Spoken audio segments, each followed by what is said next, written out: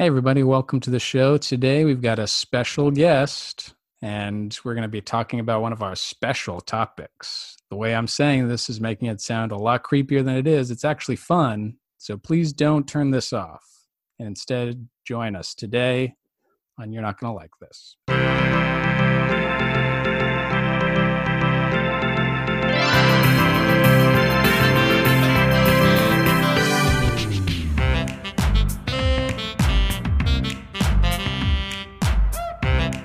Hey, everybody, welcome to You're Not Gonna Like This, the podcast that talks about lots of different topics, but always includes some friendships that kind of bind those topics together. I do a new one of these every single time, and I feel like we should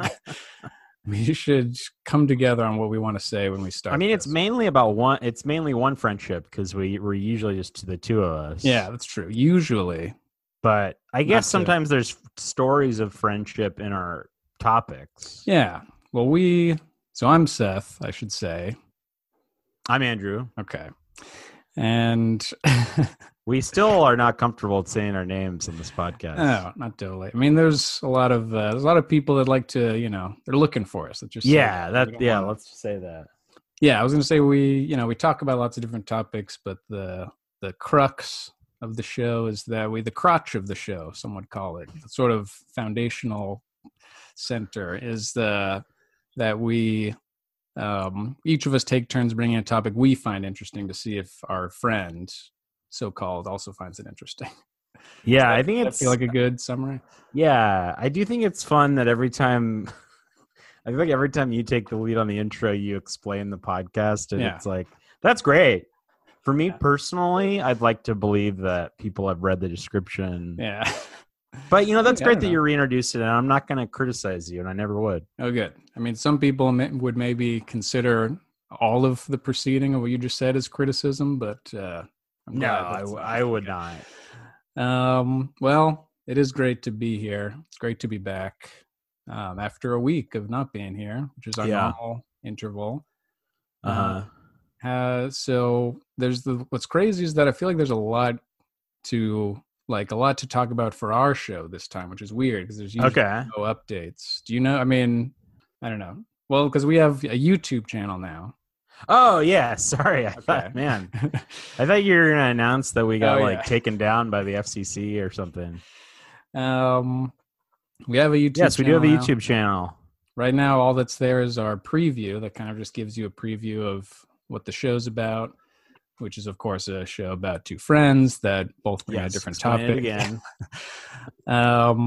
But what's really crazy is, I don't know if you've noticed this, but today we actually got our first subscriber. Wow. Yeah, we have one subscriber on YouTube. So as we say every episode, suck it, PewDiePie. We have said that since the first episode. Yeah. Wait, is the subscriber somebody we know personally, or is it? If anyone out there knows this person, feel free to tell us. But you don't necessarily need to say their name. Yeah, I'm just curious. I mean, if you go to our channel, it's just YonoPod. That's what the YouTube channel is called, and we have one subscriber, so you can see our one subscriber. But they're new. They have some of their own fresh content, so you should check that out. Also, if you go to my YouTube channel, you'll see one clip of me doing stand-up from 2.5 years ago. Oh, nice. And it has two comments, both positive on it. Oh, cool. Which I think is like an amazing ratio for YouTube. Well, not to make this about myself. Yeah. We have our one subscriber, and you too can subscribe. Our hope, I think, is to post lots of clips and lots of fun things. Yeah. So, in order to get what the world needs now is content. Yeah, it needs more content. Our goal is a cinnamon challenge a day until the quarantine is over, and that's a threat as much as it is a promise. Yeah. So you ever try that cinnamon challenge there, Seth? Every time I get the Cinnatwist from Taco Bell, that's a cinnamon challenge, just because I can't handle very much cinnamon. But, someday there's clearly a limit to what the human body can consume cinnamon-wise. That's true. I would agree. I even get that when I get a Cinnamon Toast Crunch, even a great cereal. Some would say the best. I love it, but by like the third or fourth bowl of it, even I start to get a little overly cinnamoned. Sure, I think experts would agree that that's pushing what God intended for man to be able to do with Cinnamon Toast Crunch. Have you ever really had like that, like 3 consecutive bowls of a cereal? No, I don't mean that. I mean like throughout the week, I guess. Oh, okay. I was just picturing you having 3. I did actually one time in the fairly recent past. Sure. A couple years ago, I had 3 bowls of Lucky Charms in a row, and I remember it distinctly because I felt horrible afterwards. Do you think that when you do that, it coincides with anything going on in the world? Like, so there had been it's a specific. You could actually look this up what day this was because it was during a Dodgers World Series game in which it went 7 hours. Oh wow! From 2018 and the longest World Series game of all time. And I had made a fateful decision not to eat dinner previous to the game. I thought I might order some sort of delivery or something during the game, and then it ended up lasting till 1 a.m. Oh my God. And I didn't want to miss a pitch. It's a World Series. It's my favorite team in the World Series. Yeah. So at 1 a.m., I went to the Food for Less next to my house after the game and ended and bought Lucky Charms, then had 3 bowls of it. Wow. And I felt horrible. Wouldn't you guess? What were the Dodgers able to win that one, or was that that was actually the one game they won, but nice. They did lose the series to the Boston Red Sox. But just a little baseball and personal health trivia and warning in a lot of ways. Warning, yeah. Also, going to a Food for Less at 1 a.m. is an interesting experience. I don't know if I'd recommend it, but well, we'll try it again and see if we can. It was Halloween time too, so there were like people in I couldn't tell if they were in costume for Halloween or because it was just a Food for Less at 1 a.m. A lot of Freddy Kruegers that night who needed tomato paste at 1 a.m. Yeah. Well, the other. I feel like there's even more news, but another interesting piece of news is that this particular episode is a little bit different than most episodes we do because we've piped in through a pipe a third friend. Yeah, that was an elaborate pipe we had to make.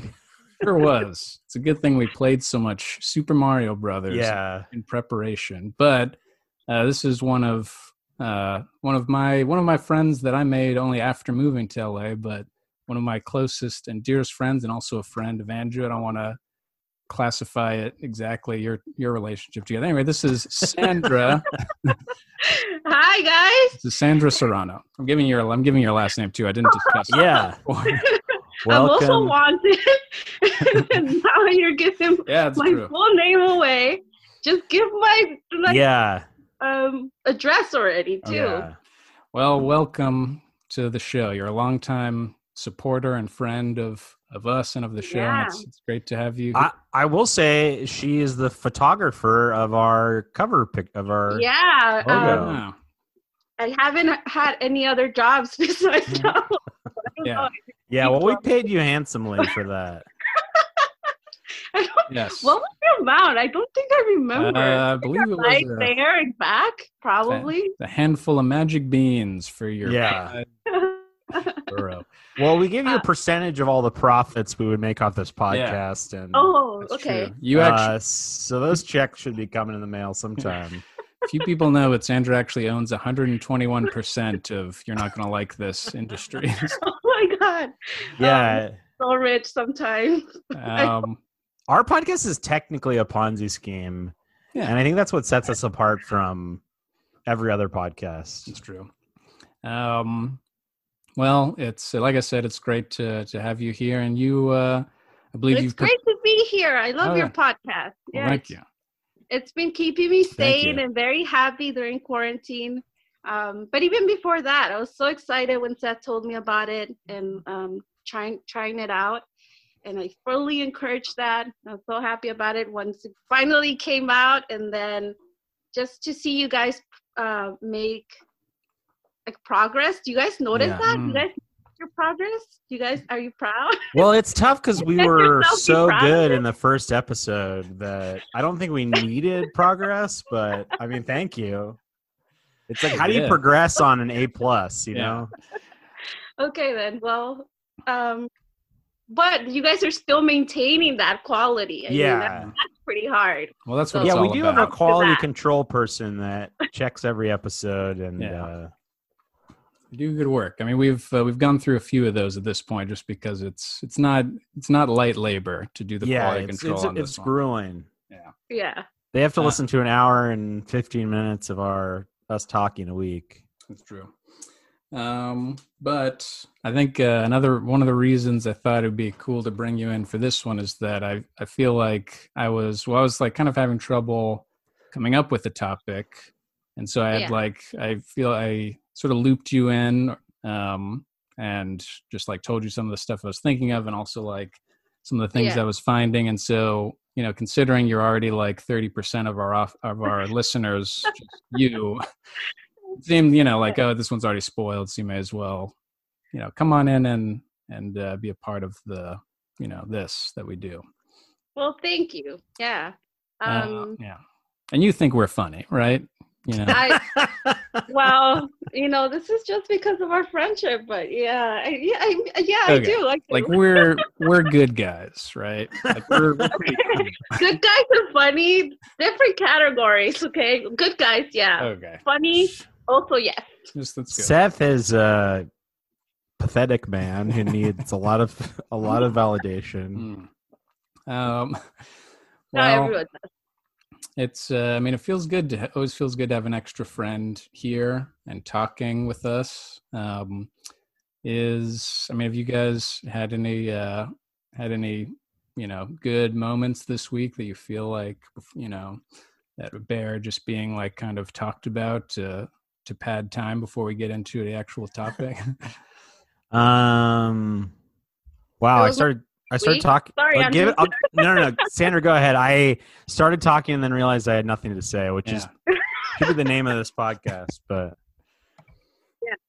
I had a lovely week. It was my birthday on the 17th, and happy birthday, by the way. Yeah, thanks. Yeah. So I hung out with Seth and also my boyfriend Eric and my other friend Jen, and so I spread out, like hanging out with a couple of people throughout the week. And then I saw my family yesterday, and we had like a huge Korean barbecue feast. At home with the little side dishes. And at the end of the night, I did feel like kind of very swollen from the food because it was just so salty. But everything else was great. Is it hard to tell like whether or not you are, like, you can feel swollen, but do you have like a way to like measure your swollenness, like maybe an outline of yourself at the beginning of the day, and then you kind of stand in front of it?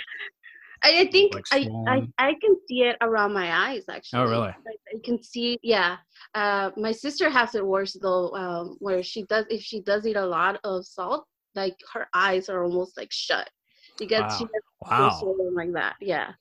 But I can feel it, but I can also kind of see it around my eyes. So that's interesting. I don't think I've ever swollen up after eating something, unless that something was like bees. If I tried to eat bees, but you know, as we've said many times, most episodes, don't eat bees out there. Well, and I will say again, I've said this on previous episodes, but we have to give it up for the bees out there. Yeah, that's true. For they do provide us delicious honey.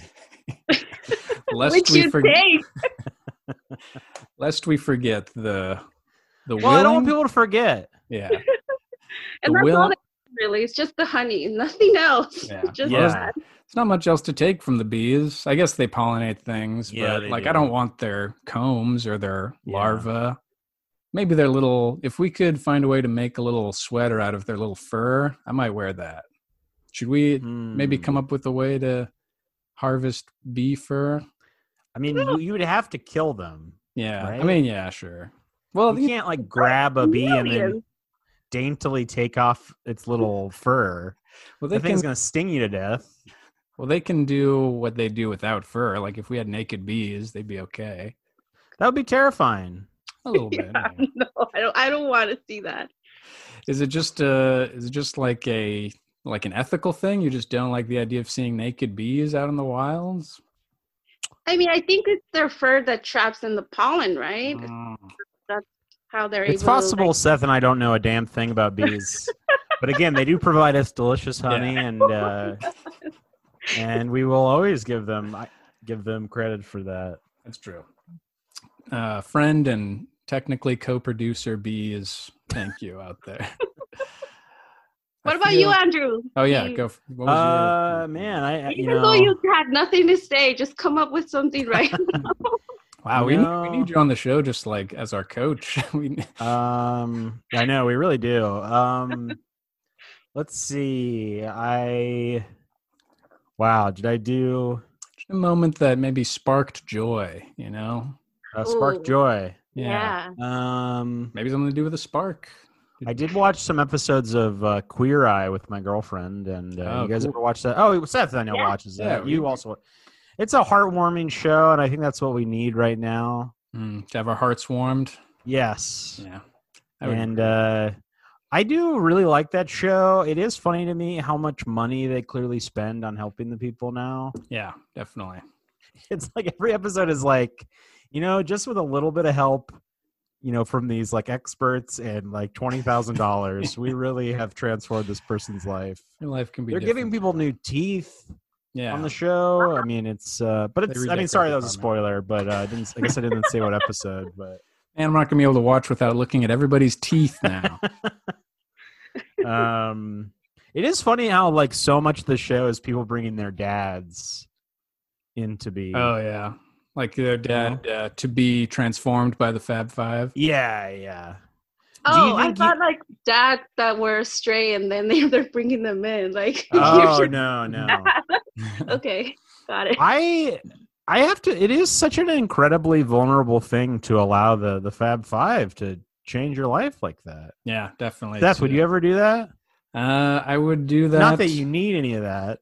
Yeah, I think just to be able to be within the same 10 feet of Tan France is all that I really need. And I think all my problems would be fixed if I could just sort of breathe in a little bit of Tan France. Yeah. But so, yeah, I mean, I feel like I would do it. I was thinking about like, how you said dads, I like how if I would nominate my dad, but he's like doing so much better than me just fashion wise that I do wonder if that show at a certain point, just to keep it interesting, is going to have to start bringing on people who actively don't want the Fab Five to help. Oh, wow. Like they'll have to search for them and find them. Karamo will have to hunt them down. Yeah. We've got Jonathan Van Ness with the GPS tracking chip. Oh, God. Darted into them. He runs up to them and snips their beard real quick. That's also like 80% of the show is beard trimming, which I appreciate. Yeah. It's hard to find a beard that survives the show because usually they love it and they'll be like, well, your beard's really nice, but what do you think about just completely getting rid of it? And they'll be like, exactly. I don't think I've ever heard that conversation going. They do. They always say like, oh, I really want to bring out your eyes. A lot of times they'll trim it. A lot of times they'll trim it. They won't necessarily get rid of it, but yeah. The basic message of the show is that no man's beard is well groomed. No, I guess. But I guess that was the highlight of my week. Thanks for sharing, Seth. You're next. Yeah. Oh, I didn't even. I came up with the concept, but I kind of thought that that Seth doesn't like to discuss his personal life on this podcast. No, I had a good week. I went to see my dad. We're actually recording this on actual Father's Day, but we hung out with him on Saturday for our Father's Day thing, and he bought us food, which he always has, and he brought us to a plant nursery where he had to buy some soil and plants for his backyard. Nice. And I saw one butterfly and sort of I don't know, I think there was like a big metal bee that was riding a tricycle. It was supposed to be like a yard decoration, but I find it a little bit upsetting. Was it the fact that the bee was metallic, or was it a large bee? I think it was more the fact that it had mastered the tricycle. I've always worried that if bees get a hold of tricycle technology, bears already got it, right? Well, they're already onto the unicycle. Yeah, they're onto the unicycle, of course. Something that the government will not pay attention to. Oh, they have some backup plans. Yeah. I trust you. The army somewhere has a backup plan if bears militarize. Are they using them already? Yeah, it's true. Where are bears finding unicycles is what I want to know. Yeah. Well, I mean, you start to like encroach on their natural habitat, and they naturally go out and they find unicycles and ride them. Yeah. So that's bear science, Anyway, so it's about time somebody told me about the bears and the bees. Well, bears love honey, do they not? That's true. They've always kind of been a dynamic duo, bears and honey. Although it's kind of one of those things. I think we should all love honey. I mean, it's delicious, and I think everyone knows. I want to go to your house, Andrew, and just see how much honey you have. I do have some Honey Nut Cheerios right now. I'm not eating it right now, but I have some. I love to make honey dishes with. I mean, things that have honey on them, not just honey. I mean, you've been described as a bit of a honey dish from time to time. Well. I mean, it's getting a little personal there, Seth. But yeah, because I shouldn't blow up your Instagram handle, Honey Dish. Well, I think. So what's this week's topic, Seth? Yes, that is how we do it. Man, Sandra is getting straight to the point. I don't know. I mean, I've listened to this long enough to know that we need some clear transitions. Yeah. Well, it's true that around here we, even though we normally kind of dance around it for a while, which I'm starting to do now, we bring in a topic, as I mentioned, each of us. I bring in one, Andrew brings in one, and so we dance, but this time it's my turn, and I did bring in one, which I thought you guys would be interested in hearing about. I feel like I've noticed sometimes, and maybe Andrew, you've noticed this too.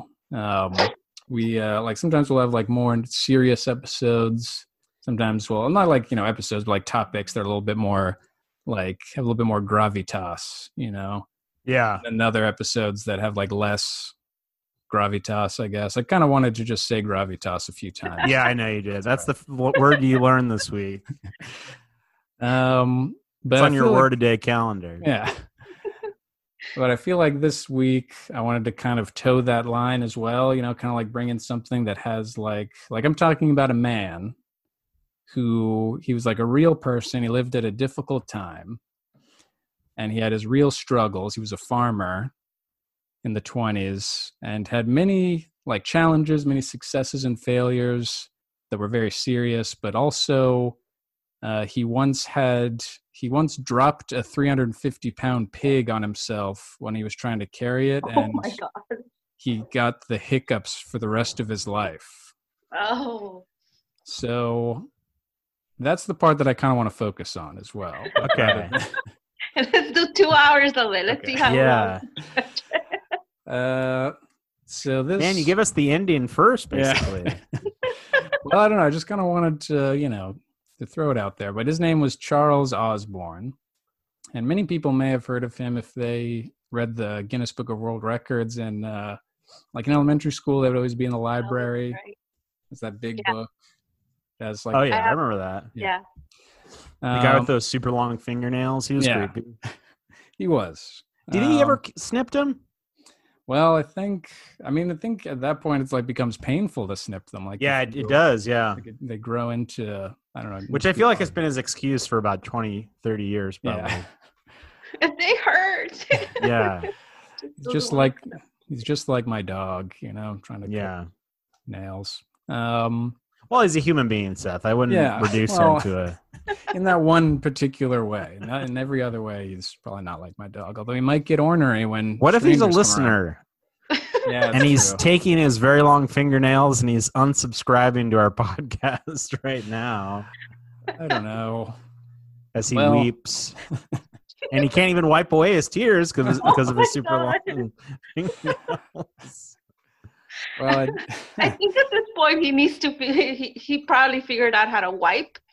Tears. The tears. He probably has to. Yeah. I mean, with that life, you're definitely gonna. That's one of the first. Sorry, things Seth. I'm sorry, right. but I just couldn't let that stand. There's one thing you won't stand for. It's anyone talking bad about the Guinness folks. Yeah. So Charles Osborne was born, I think, in the late 1800s, like 1890s. But by 1923, he's a farmer, which, roaring 20s, probably a good time to be a farmer, maybe. People are eating a rutabaga a day to keep up flapper energy. I don't know. I'm just kind of trying to put some context in there. I love this interpretive history that you do. When I just kind of figure out what you think happened. He was a farmer in the 20s. That's the truth. Mm-hmm. And he was one day, I guess, about to hang a 350-pound hog to weigh it.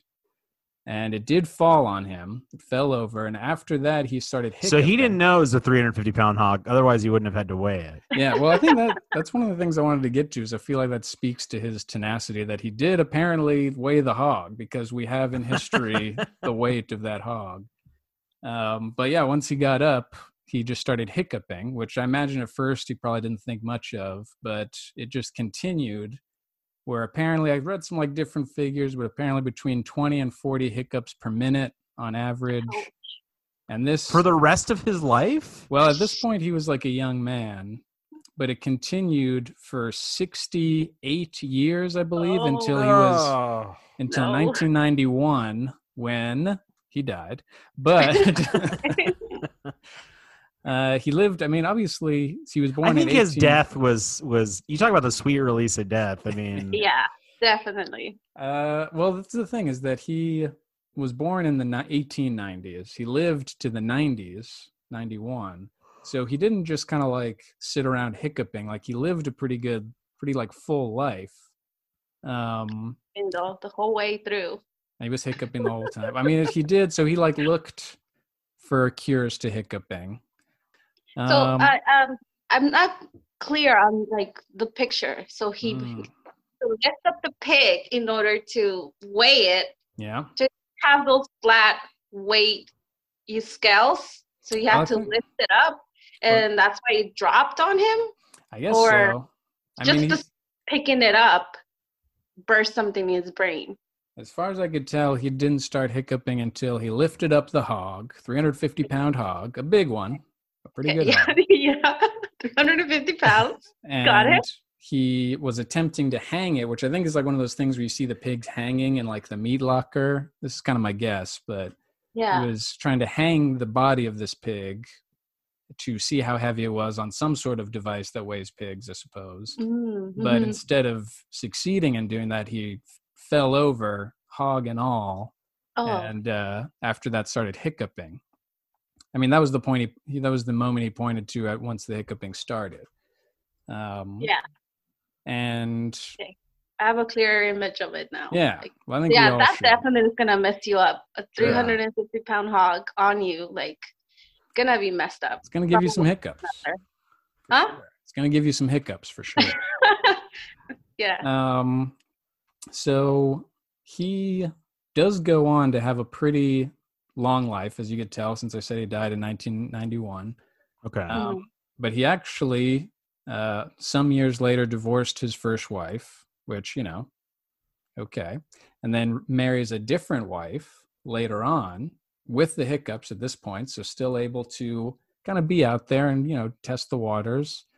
And he had a total of 8 children throughout his life and held many different jobs. He worked as a machinery salesman. He was an auctioneer briefly. Wow. With hiccups. With hiccups. Wow. So, and of course, he's in the Guinness Book of World Records. And also, I guess, went on a couple TV shows, too. Like, he was on The Tonight Show. Just as, like, I guess, sort of like, I imagine because of the hiccups. I suppose he probably wasn't like a stand-up or something like that. Wait, when did he become a celebrity? Like, was it? I mean, within the first hiccup, I'm sure. What? I don't know.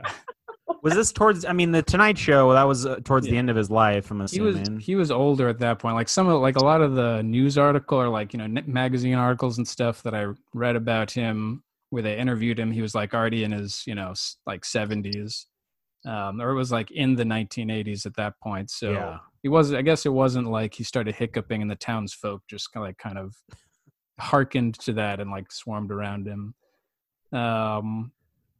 But now, on his guest appearance on the Tonight Show, I'm assuming with Johnny Carson, did he say, "My life is hell, please end it"? No, I don't think I couldn't find it. I did look for like a clip of him on there. It is, I believe, a true thing that a large section of the Tonight Show archives were lost in a fire. Oh, really? I believe that's true. Wow. That's my side podcast where I do Tonight Show trivia. But this has been the section where you're like, "Hey guys, are you sick of Seth's thing? Come over here and check this out for a second." So he went on the Tonight Show, and I don't know, like, I mean, a lot of that stuff, like, I've never had 8 children or divorced anyone, so that's pretty impressive already. And I only hiccup occasionally. Yeah. Like special occasions. Anyway, so I was looking through all this stuff, and one of the blog posts I found about him, I couldn't help but kind of get into the comment section, which I thought was kind of interesting. It was actually fairly supportive. I think the hiccup community is pretty tightly knit. But they kind of like got into a lot about like, what could have caused these hiccups? Like, what could he have done differently that he would, gotten a cure? I have hiccups like this. One guy who had his picture for his avatar was Kim Jong-un smiling, and he just said, "I felt like I've had hiccups that long." So I don't know what his deal was. And it's like, it literally, like, the article is called "He Had Hiccups for 68 Years," and he's just like, "Yep, that's me." Been there. But now wait, did you find a message board of people that have hiccuped a lot? No, well, like in the topics, people would start saying like, "Hey, I've been hiccuping since like 2013 and it's now like 2015. Wow. Do you know anything more about this?" And they just be like, "Well, you could go on a ventilator." And they're just like, "Wait, I don't want to breathe with machines the rest of my life." And it's like, "Well, they have to remove the nerve in your brain that suppresses hiccups or something." And so it got pretty deep, and people started getting angry at each other about what it means to have a good life or right to die and stuff like that, which is just how it works, I guess. Wow. But what came to me as surprising is that what about that big old hog, Yeah. I like to bring it back to the hog, essentially, in my general life, and especially right now. But I just think like something like, what is it about a big hog falling on you that causes you to have hiccups? Now, so they never found out why he had hiccups? His last doctor that he had, like in the later years of his life, that he kind of like stuck with, said that he like burst some sort of a nerve in his brain that is responsible for like suppressing hiccups. So like, I mean, he said, I want to read what his description said, where he was describing the event. But he said, this is actual Charles Osborne quote from a People magazine interview, where he said, "I was hanging a 350-pound hog for butchering." Also, kind of a brag, because obviously that's a great hog. But he recalls, I picked it up and I fell down. I felt nothing, but the doctor said later that I busted a blood vessel the size of a pin in my brain. And first of all, you felt nothing. A 350-pound hog fell on you and felt nothing. Yeah. An impressive man. I mean, he could have easily died, it feels like. Yeah, certainly. Yeah. But I don't know. For me, the hog was kind of the central piece in this puzzle, I guess. Why? He did a job. He fell. That's it. The hog is dead, correct? Yeah, I'm pretty sure. The hog isn't out there living a hiccup-free life, taunting Charles Osborne. Well, I think like it seems weird, like specific. Like, I mean, everyone's had things fall on them in their daily life. Obviously, we've all had that. Yeah. But like this particular thing, he's picking up a hog and it falls on him, and gives him the hiccups. So I've put together a little presentation that I like to call True Swine Podcast: A Brief History of the Mischief Pigs Have Been Causing in History. And it's not really different than what I'm going to continue doing. I just wanted to share that title that I came up Okay. with. So my segue is that I want to look a little bit at some of the other troubles that hogs have caused throughout time, because that's pretty much all I have to say about Charles Osborne. Also, okay. So nothing came from the hog. Yeah, I mean, the hog won, I think, in Charles Osborne's case, but did it though? The hog died. The hog was dead, Seth. How did it win? I mean, I feel like Are you saying that hog's family like haunted Charles Osborne? I mean, if you have a hog family, first of all, congrats, and secondly, I'd feel better as like an offspring of that hog to know that at least the person that killed my hog father is cursed with hiccups for the rest of his life. Anyway, Sandra's slowly logging off of Zoom. This is my first time where I'm truly speechless on this podcast. All right. Well, if you have more questions about Charles, feel free to throw them out there. That's pretty much all the info I have about him. And I want to talk a little bit about the problems that hogs have been causing in history. And as you may have guessed, I'm going to start things off with Christopher Columbus. So Christopher Columbus came to to South America and North America and like the middle parts of that. And he brought a lot of things, including disease, slavery, genocide, and apparently also waves and waves of feral hogs that he released intentionally into the environment. Oh. So I guess the idea was that like he brought these hogs along, and then when they got there, they'd just be like, off you go. When we come back, there'll be plenty of hogs to eat because they reproduce really quickly and they're delicious hogs. But obviously that creates some problems and other explorers, quote unquote, who came to these parts of the world would also do the same thing. So lots of hogs were getting released around this time. And this obviously creates some problems because hogs are actually pretty good at surviving out in the wild. I don't know if you guys have ever heard any like stuff about hogs. When you're a female hog, and I'll try to get through this quickly, but when you're a female hog, as some of us are, you can conceive your first litter of little hogs within 3 months of being born. You could be 3 months old and you could conceive a litter of hogs. Man, babies having babies. I know. Older hogs walk by and just like shake their heads like, oh boy, not in my time. I waited to 7 months. Yeah. And they can have litters twice a year. So you're talking about like, 5 to 6 hogs per litter. It's just a crazy amount of hogs exploding all at once. Well, they're not exploding, Seth. I guess not. That would be something. Yeah. Let me add that to my Google Doc. Not literally exploding. All right. And actually, I mean, like they're called something opportunistic omnivores, which means they'll eat whatever's around, I guess. And crazily, even now with global warming, it seems to be creating more favorable conditions for hogs to continue growing and exploding in population, because the winters are milder and more little baby hogs can live, and also the like longer wet seasons create more bulbs, roots, and tubers that they can eat. Can you believe that? Tubers, you guys. And speaking of tubers, we've got a YouTube channel now. Just wanted to throw that out after we all die from global warming, there'll just be hogs ruling the world. That's kind of the situation.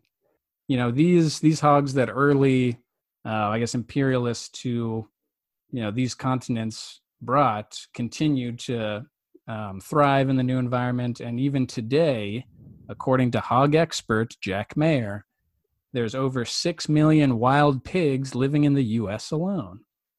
Huh. Believe that? 6 million. Wow. Yeah. And even today, lots of crops, gardens, parks, athletic fields, they get messed up by these wild hogs that kind of hang out in rural communities. And it's what hog expert Jack Mayer, which I like to introduce him like that each time. You think that's John Mayer's dad? It's like, I don't want to learn about hogs, Dad. I'm gonna be a musician. This farm is not a wonderland. Yeah. Someday I'll find something that is, and I'll write a song about it. Yeah. Do you think that's how he writes songs? He comes up with a phrase and he's like, okay, it's not that as a wonderland. He just he does process of elimination for years and years on all possible things to see if they're a wonderland. This office park is in a wonderland. Yeah. Let's see. The nation of Iceland is not a wonderland. Yeah, that's a grueling process, and I respect him for his work ethic. But this is what the situation with these hogs is something that hog expert Jack Mayer refers to as. He refers to it as the pig bomb. With everything, this is a quote from him. It's a crazy situation with everything that's happened in what I call the pig bomb, which has exploded in North America. He wants to make sure that goes. That is it possible that's a book that he wrote and he's trying to promote it? I think it's more likely it's a band that he's in. That's true. Know about. Hey, my improv team, Pig Bomb, performs every Wednesday. Is that how you talk about crazy situations?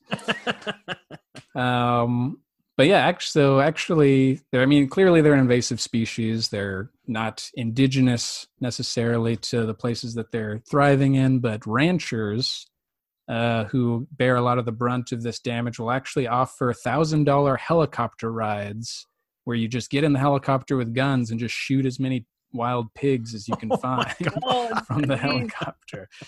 Yeah, I was wondering if people are encouraged to take them down. Oh yeah, they're definitely. One of the figures I read said that if you wiped out if you wiped out 2/3 of their population, give it a year and they'll be back to their full number again. So it's you have to apparently really slaughter pigs out in the wild. And I was thinking to myself, where's that message, Charlotte the Spider? Where's that warning? Yeah. Maybe there's another web out there that says some pig pandemic coming soon. We should watch out. Anyway, moving on from the one thing that I wrote down to make sure to say during this. Is this a warning to America? Is this a call to action? Or is this you just want people to know? Well, I would have never guessed 6 million. That's for sure. I think, it's sort of just like a context for understanding what kind of mischief pigs cause. I can't say for certain that each of these pigs is capable of giving somebody hiccups for the rest of their life. But I think just statistically, if you have 6 million pigs, some of them are going to be giving people hiccups. And it's something to be aware of, I think. There were two things about in terms of preparation for pigs if you live in a place where these pigs are prevalent. And one is that, according to hog expert Jack Mayer,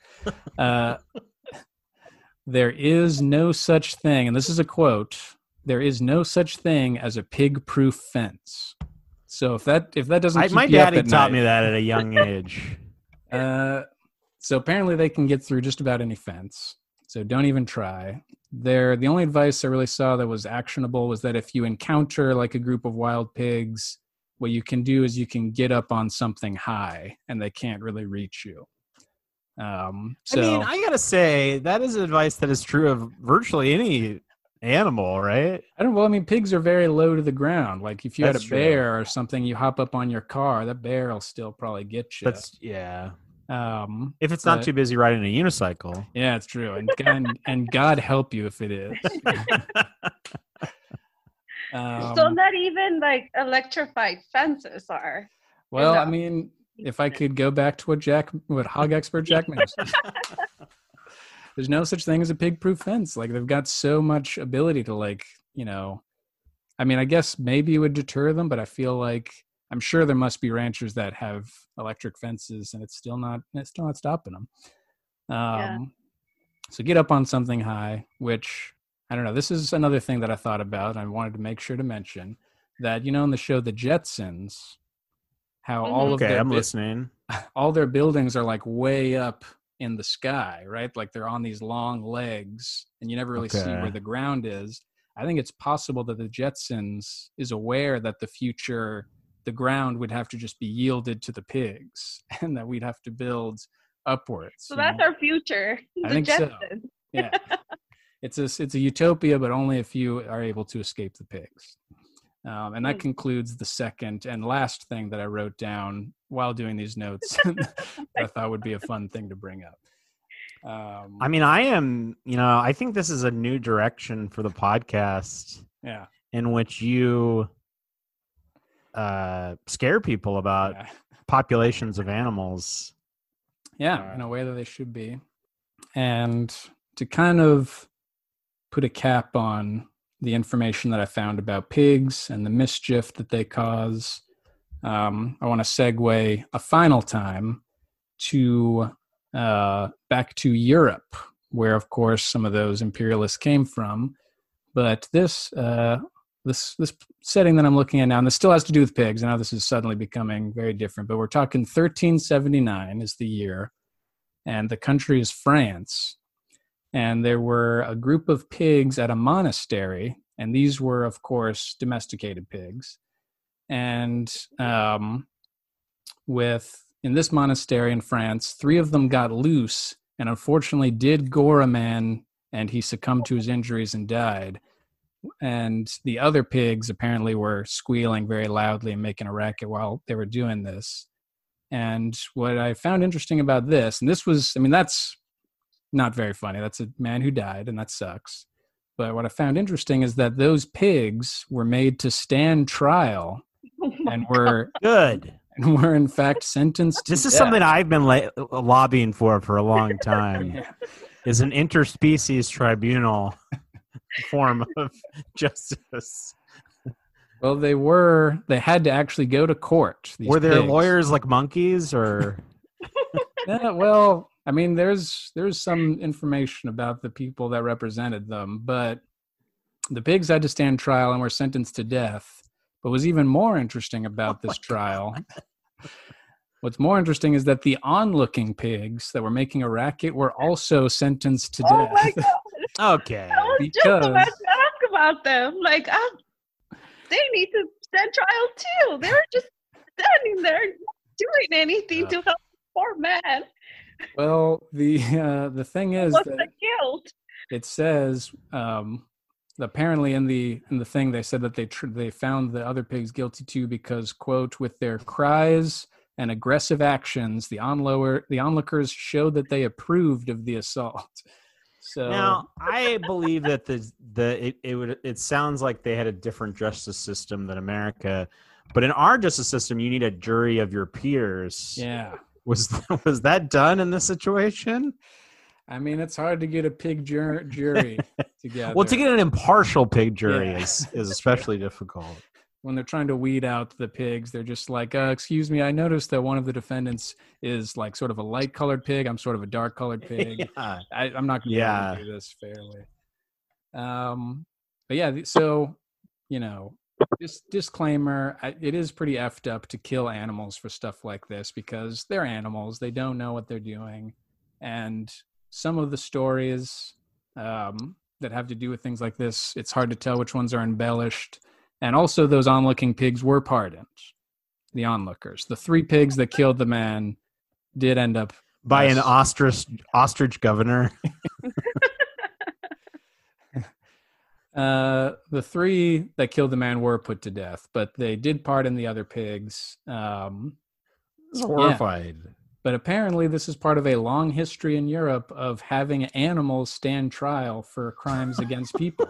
Wow. This was not an isolated thing by any means. This is something that happened. I don't know if it's common, but there's like many instances that I was able to find, there were a few highlights of other non-human entities that were tried. For instance, in the 1480s, there was a French bishop that ruled against some slugs that were ruining the grounds where they were setting up their, building. And the bishop ordered that there would be 3 days of processions where the slugs were told that they were to leave the grounds or be cursed.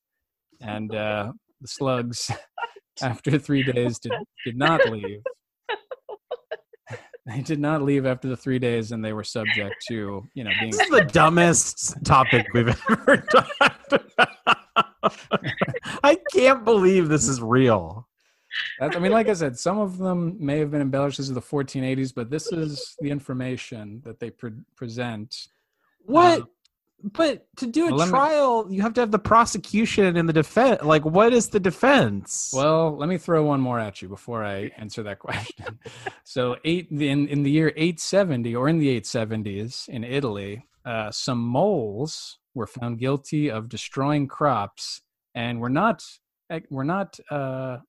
sentenced to death, but were excommunicated. The moles were. The moles were, in fact... They were not allowed back in the church? Did they know they were part of it in the first place? Well, that's the hard thing about rendering the verdict, is you have to first tell them that they're part of the church, and then tell them that unfortunately they've been... Did the Pope have to give that decree to them? I can't actually... most of these did have to do with churches, because I think churches held the major judicial body, I guess. And what's interesting too, though, is that you brought up the idea of the defense attorney and the prosecution, and of course there would be humans that would bring the case against these things, and but for the defense, they would in fact appoint a human lawyer to whoever was being tried in many of these cases.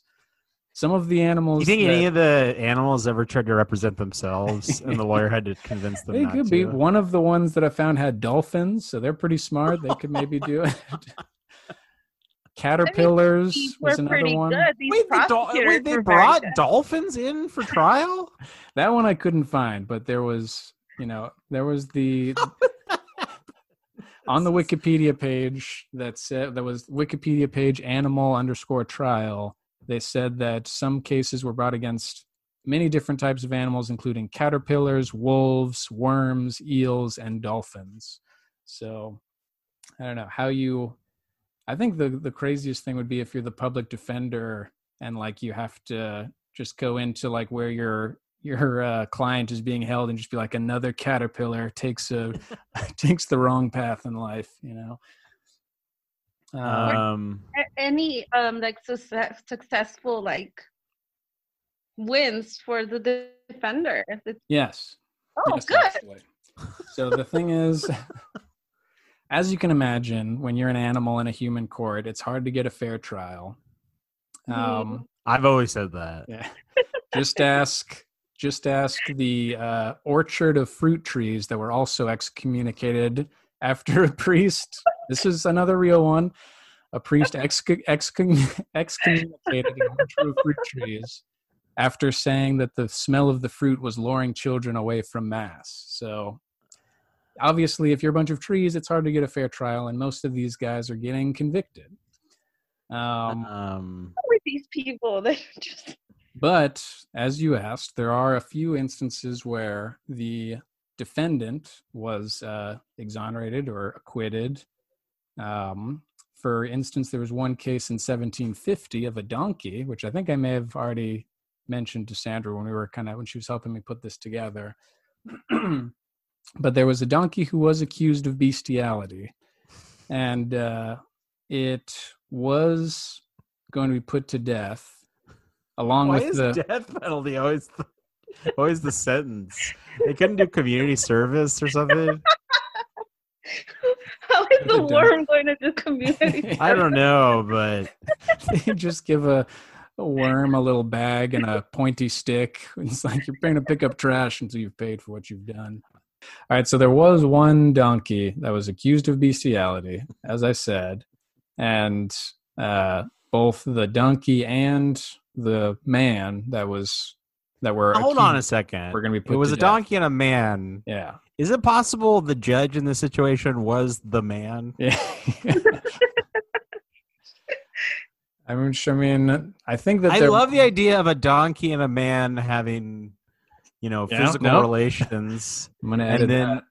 And then the idea of the man being like, this donkey committed bestiality. Everybody get it.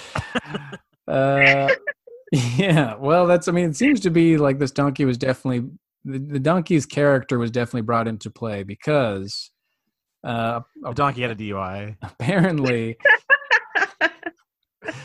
Apparently, the donkey was acquitted after a person that knew the donkey came forward and signed a certificate noting that he had known her for years and that, quote, she had always shown herself to be virtuous and well-behaved, both home and abroad. I think that's the part that you read. I was like, what the heck is going on with this story? When I found this, I was like, there might be an episode in this. Yeah. And I thought that's your first reaction to reading about bestiality. Well, I thought it was crazy that he said she had always shown herself to be virtuous and well-behaved both home and abroad. So apparently this donkey had traveled land. And it's like worldly ways had enticed this very bad Oh man. my God, look at Andrew. This is the dumbest thing, not just that we've talked about the podcast, I think the dumbest thing I've ever heard in my life. It's enriched our lives. And what's crazy too is right? this is 1750 on this one. So this is not, this is a long time ago, but this is like coming up on when we became a country. So it's like not. Do you think America is the one that put the stop to this? I think that's like partially what the revolution might have been about. Yeah. But, well, there's one other case that I found, and this will pretty much be the last thing. There's one other case I found where the accused non-human seemed to at least get away with something okay, which is, this is back in France in a town called Saint Julien in the year 1587. And apparently this town, Saint Julien, had been battling an infestation with weevils, which I guess are a type of tree-eating beetle, that they eat trees. And they were brought to court, these weevils, as was fitting to do. And because this had been like a repeat thing for the town, they were finally like, okay, we need to bring these weevils to court. They got what I assume many? I got what they assume was a bunch of little tiny warrants for their arrest. And but in this case, Antoine Filiol, I'm just going to say it like that, even though I'm sure that's wrong. Antoine was appointed as their defense attorney for the weevils. And he made the argument in a court of law, where weevils were presumably present. He made the argument that they are God's creatures and wouldn't be put on earth without some kind of food. And it was just unfortunate that food happened to be the trees that they needed in town. And the prosecutor said, well, man has dominion over the animals, so blah, blah, blah. Weevils possibly interject. There's no, knowledge of that. Maybe they ask for a recess so they can chew on trees, but they approach the bench. They need to approach the bench, and it's going to take a while, Your Honor. So they did actually come to a compromise that a plot of trees would be set aside that was nice and like had water and fruit trees that would be officially deemed as weevil territory. And what was crazy about this case is that the defense attorney actually rejects that offer. He says, no, that's not good enough for my weevils. Wow. And he actually said that the plot of land they picked was barren and unsuitable for weevils to enjoy in this arrangement. And of course, the prosecution disagreed, and the trial went on for 8 more months.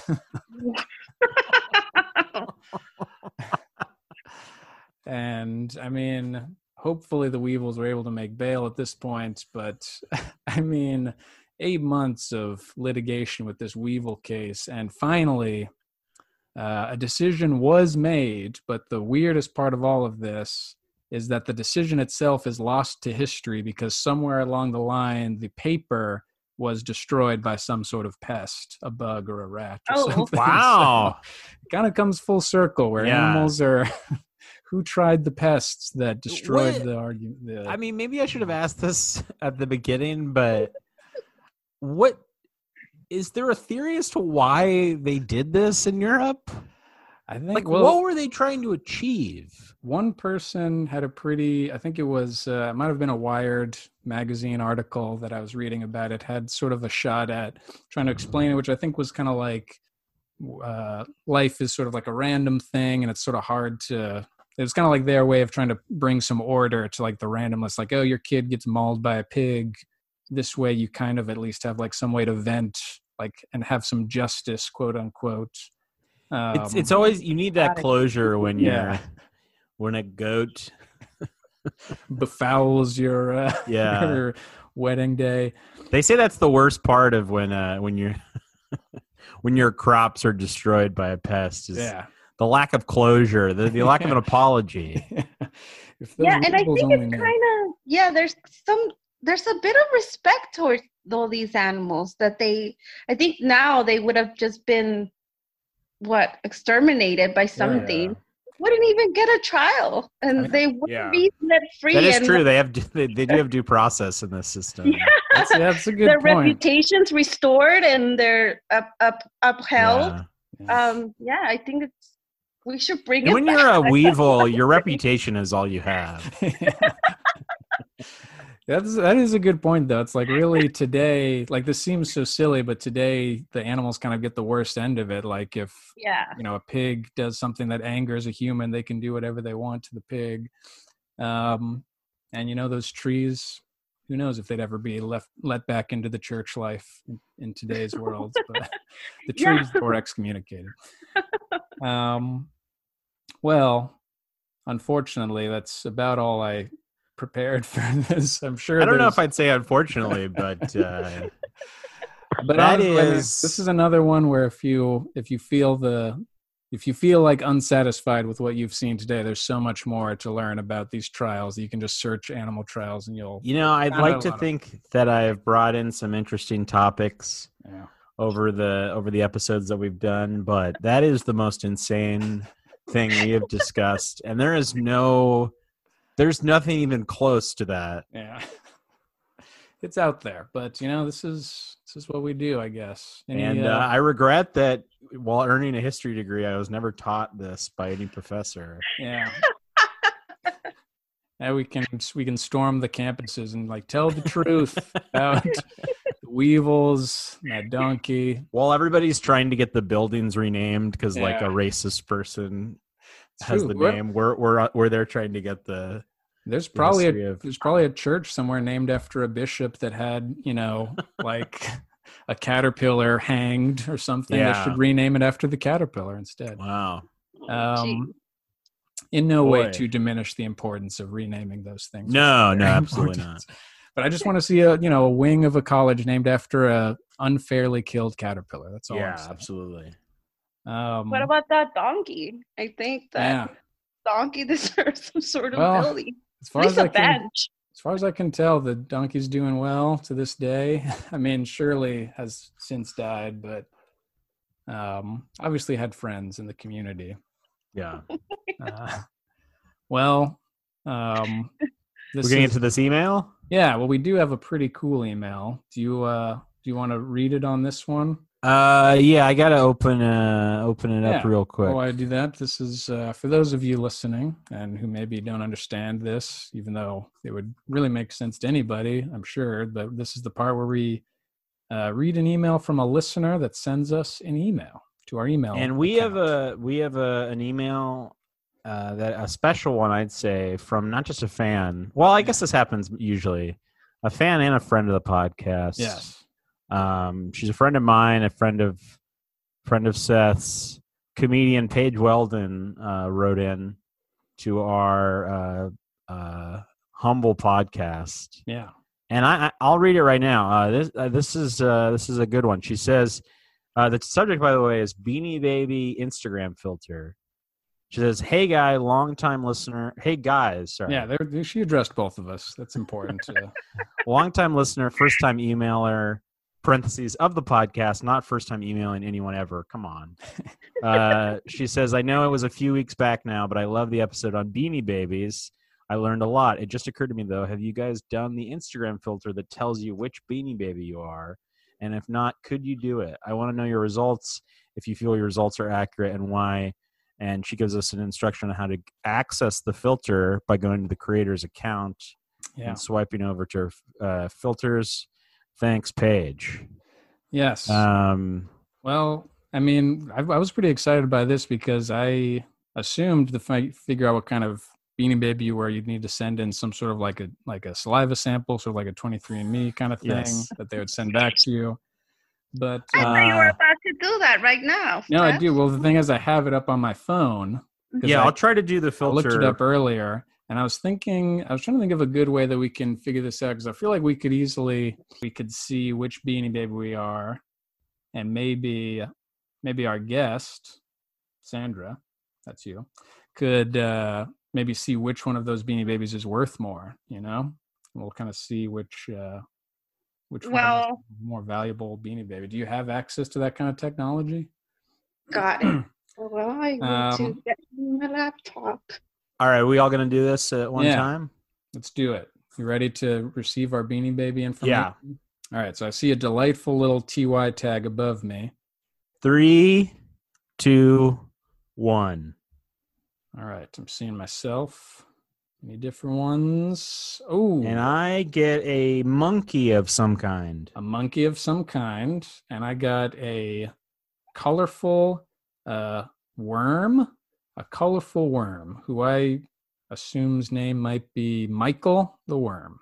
Although this is kind of hard because I thought we could look up the value of these Beanie Babies. But I guess if we don't know the names of the Beanie Babies, all we can know is what type we are. Well, if that wasn't that entertaining for the listeners, it answered Paige's question, and that's what she deserved. And that is as a listener and a friend and an artist.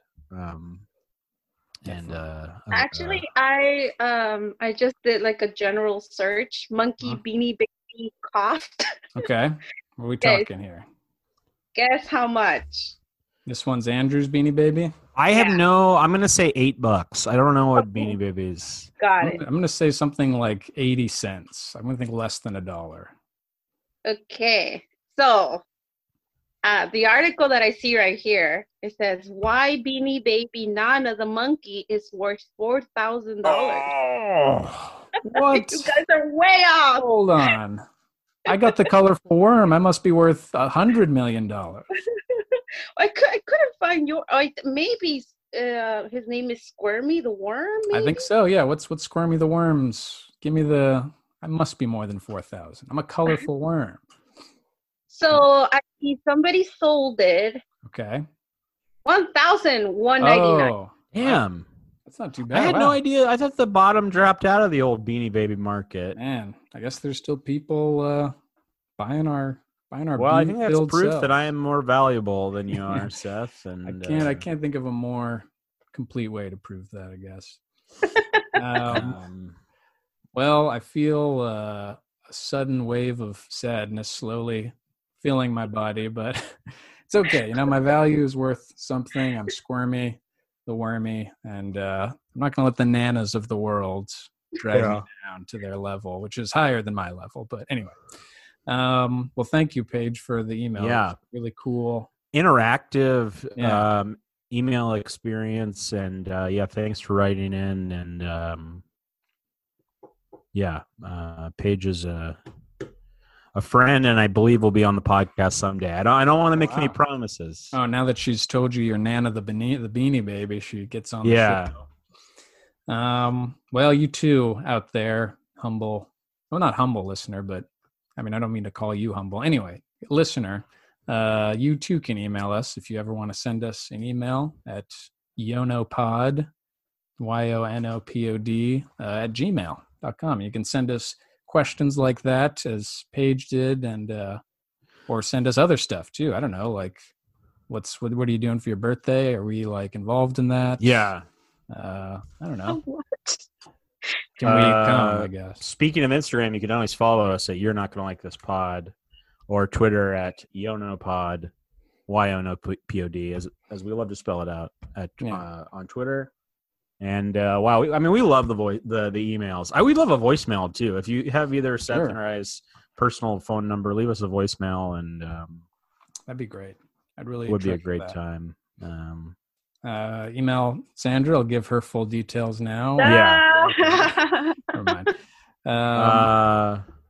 Thanks for having me, guys. Thanks for coming on the old pod. Our third guest of all time, and I would say this was maybe the wildest episode we ever had. And you don't use that adjective. Wild hog. No, I don't. Yeah, wild hogs, wild pod. They say. Do they? That was in the podcasting manual that was printed in the late 70s. That is now mostly out of date. But it was not a super helpful manual. It just opened up. It said wild hogs, wild pods, and that's Well, it was the whole thing about how you had to record on like magnetic tape. Oh yeah. And it was all kind of backwards, but thanks for doing the podcast, and what a wild time this was, and wild hogs, wild pod. Yeah, that is our slogan here. Even when we have a guest, we can't help but just absolutely decompose at the end of this and just start to fall apart. All right, Seth, you take it from here. No, I'm saying both of us. I don't know what to say either. Well, it's been great seeing you guys again, and Sandra, thank you for hanging out, and thank you for helping me put this stuff together, because I just like found one. All I had was like a guy hiccuped a lot, and then I was able to get the rest thanks to your help. So thank you. Sure. And we'll do it again in 2 weeks, though. Yeah, that'll be great. Cool. And thank you to everyone out there listening. I hope you're having a great time, and we're going to see you guys again in 1 week. We'll see you next Monday, everyone. So I've talked to you. Yeah. Dang it. I should have just let it be at that. Sorry. I'm sorry. We will see you next week, everybody. Thanks for listening. Bye. Bye.